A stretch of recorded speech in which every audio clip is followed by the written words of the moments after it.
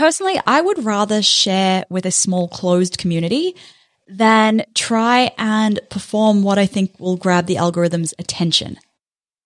Too many of my content decisions have been made based on what I think Instagram will show to my followers, and I don't like that. I don't like performing to keep the algorithm happy. Welcome to Socialette. I'm your host, Steph Taylor.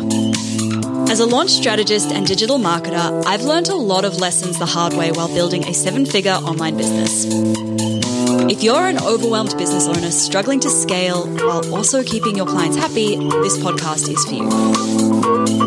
Join me as I share actionable advice for creating an online business that feels good and brings you so much joy. Are you on the list to get my daily biz boosters? Every day, I'll send you a bite-sized prompt that is designed to help you grow your business in a more intentional way. Sign up at stephtaylor.co/DBB or at the link in the show notes. Hey, welcome back to Socialette. This is episode 552. Recently, I've noticed a lot of chatter in the online space about people who have been moving off of social media and into closed communities. I actually read a Wall Street Journal article recently about all of these influencers who have decided that because of the algorithm changes and their content no longer reaching the people who follow them, a bunch of pretty high-profile influencers are starting to also shift into running a smaller, closed community rather than relying on social media, whatever social media platform they built their influence on, to sustain their business, their brand. I think this is a really interesting shift, and that's why I'm recording a whole episode on this. A lot of the time, I don't really pay attention to what the big influencers are doing out there because I think they play in a very different world to most of us business owners. But I think the place where influencers and business owners kind of intersect is that we're all creators in a way. We're all relying on the content that we are creating as a way of marketing our businesses. And I think that their shift, the influencers shifting into these smaller communities, is potentially something that we as business owners should pay attention to. I believe that in this world right now, we have so much content around us. There is no shortage of free content on TikTok, Instagram, podcasts, YouTube, blogs, everywhere. But sometimes we really just want to go deeper with one person or with a community of people rather than going broad and shallow with all of the free content that's out there.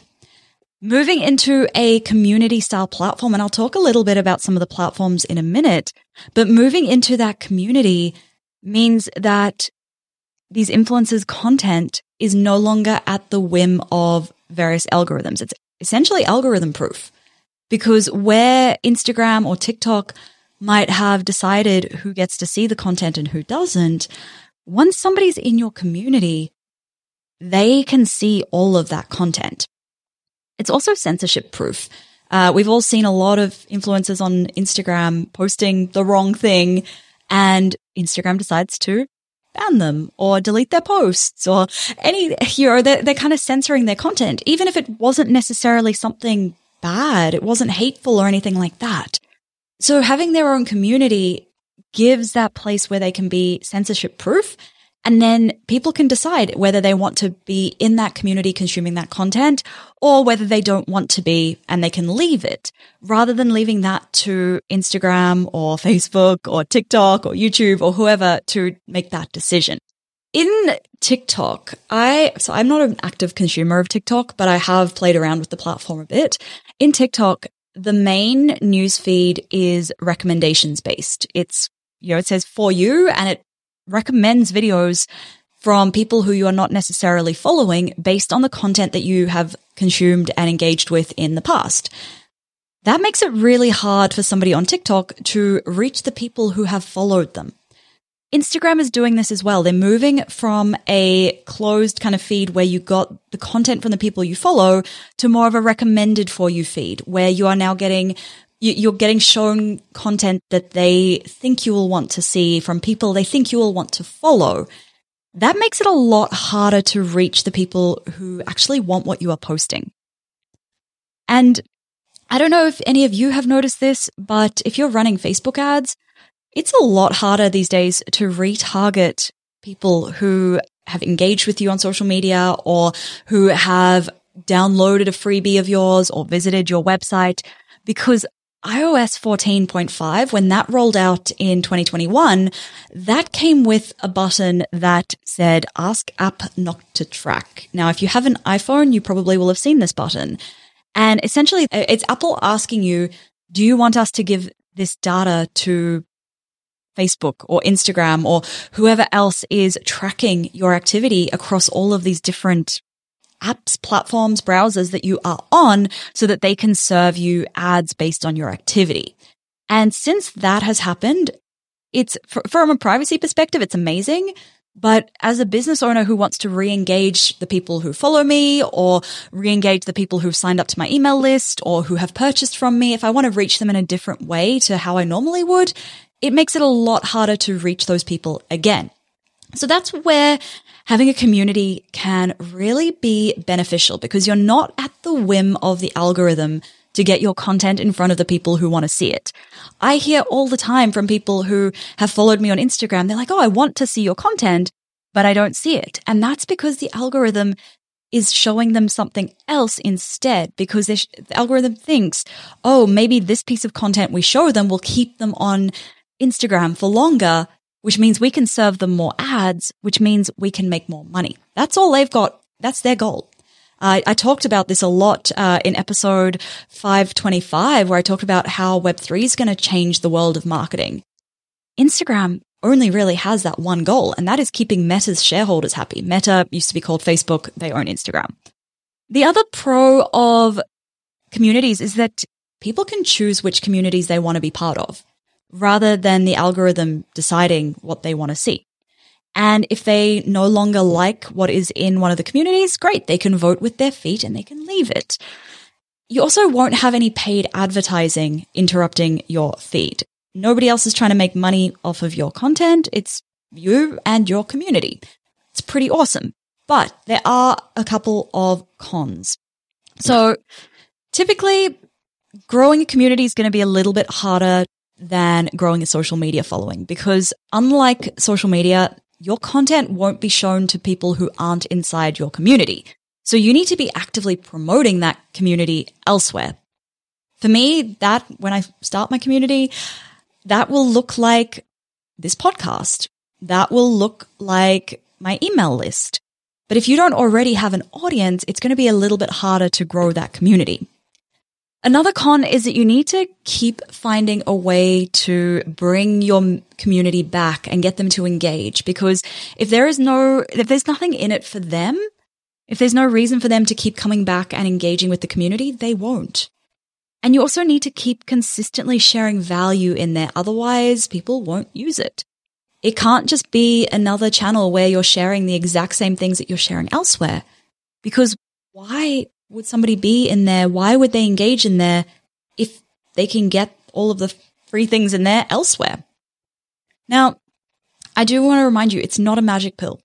If you are looking for a magic pill solution to grow your audience and your business, this probably isn't it, because you still need to be creating content consistently. And most of the time when I see somebody struggling to grow their audience, struggling to market their business, it's because they're not creating content consistently. And there's no platform, there's no magic pill platform that is going to fix that until you start creating content consistently. Now, in my business, I have decided that I'm going to launch a community. And by the time this episode goes live, it probably will be live. So connect with me on Instagram at stephtaylor.co, and you'll see, once it's live, you'll see a link from there to the community. But personally, I would rather share with a small closed community than try and perform what I think will grab the algorithm's attention. Too many of my content decisions have been made based on what I think Instagram will show to my followers, and I don't like that. I don't like performing to keep the algorithm happy. I would rather share content that goes deeper and feels more personal with a smaller group of people than trying to reach as many people as possible. Now, I already have a decent sized audience, but my big challenge is actually reaching those people who already follow me or who are already subscribed to my email list.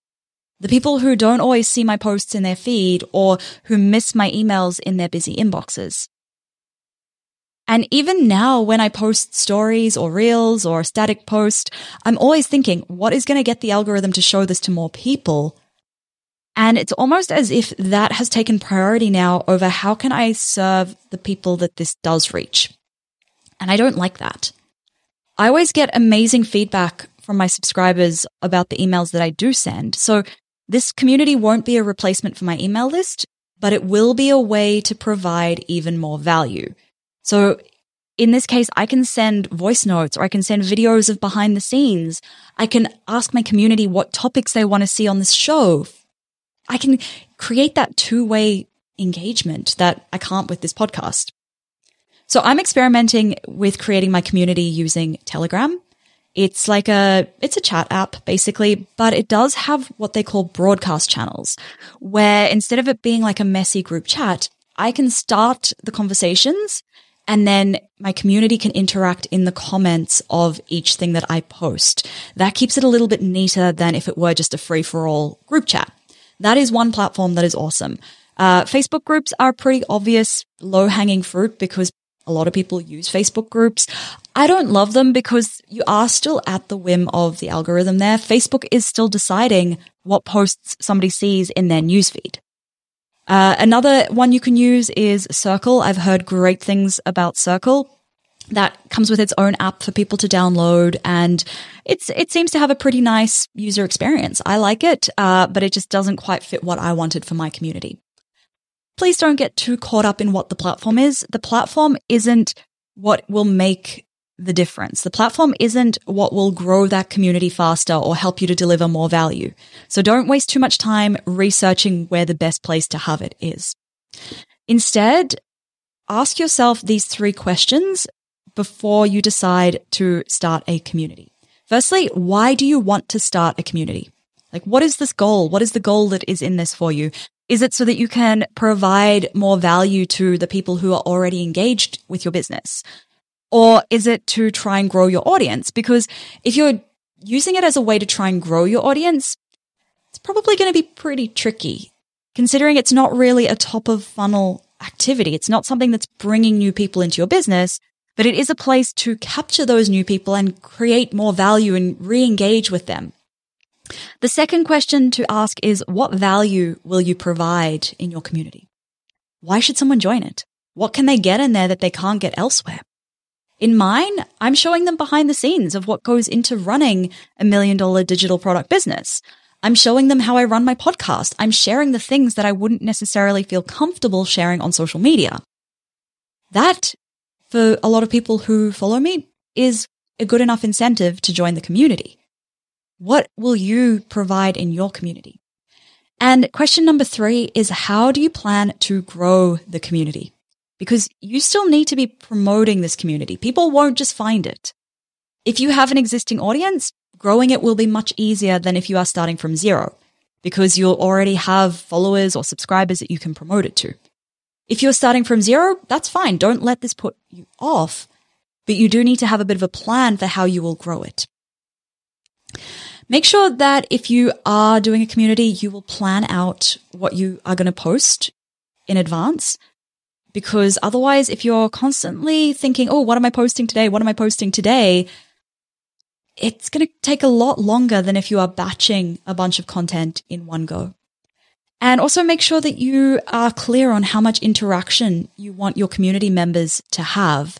Is it a free-for-all where anybody can post anything? Or is it that they can consume your content and then they can only interact on certain posts, or they can only comment on your posts? Because the level of interaction that they have will determine how much work you or a team member needs to put into moderating the community. So there you have it. Those are a couple of pros and cons and a few things to ask yourself about whether it's worth starting a community in your business. As always, I never want you to feel like you have to do everything in your business. This is just one extra avenue that you can add or that you can replace something you're already doing with. I will keep you posted.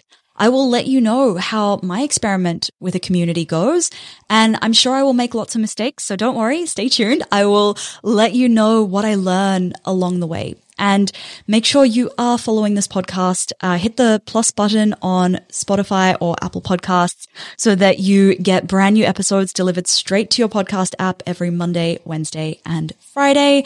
Thank you so much for listening. Catch you next time.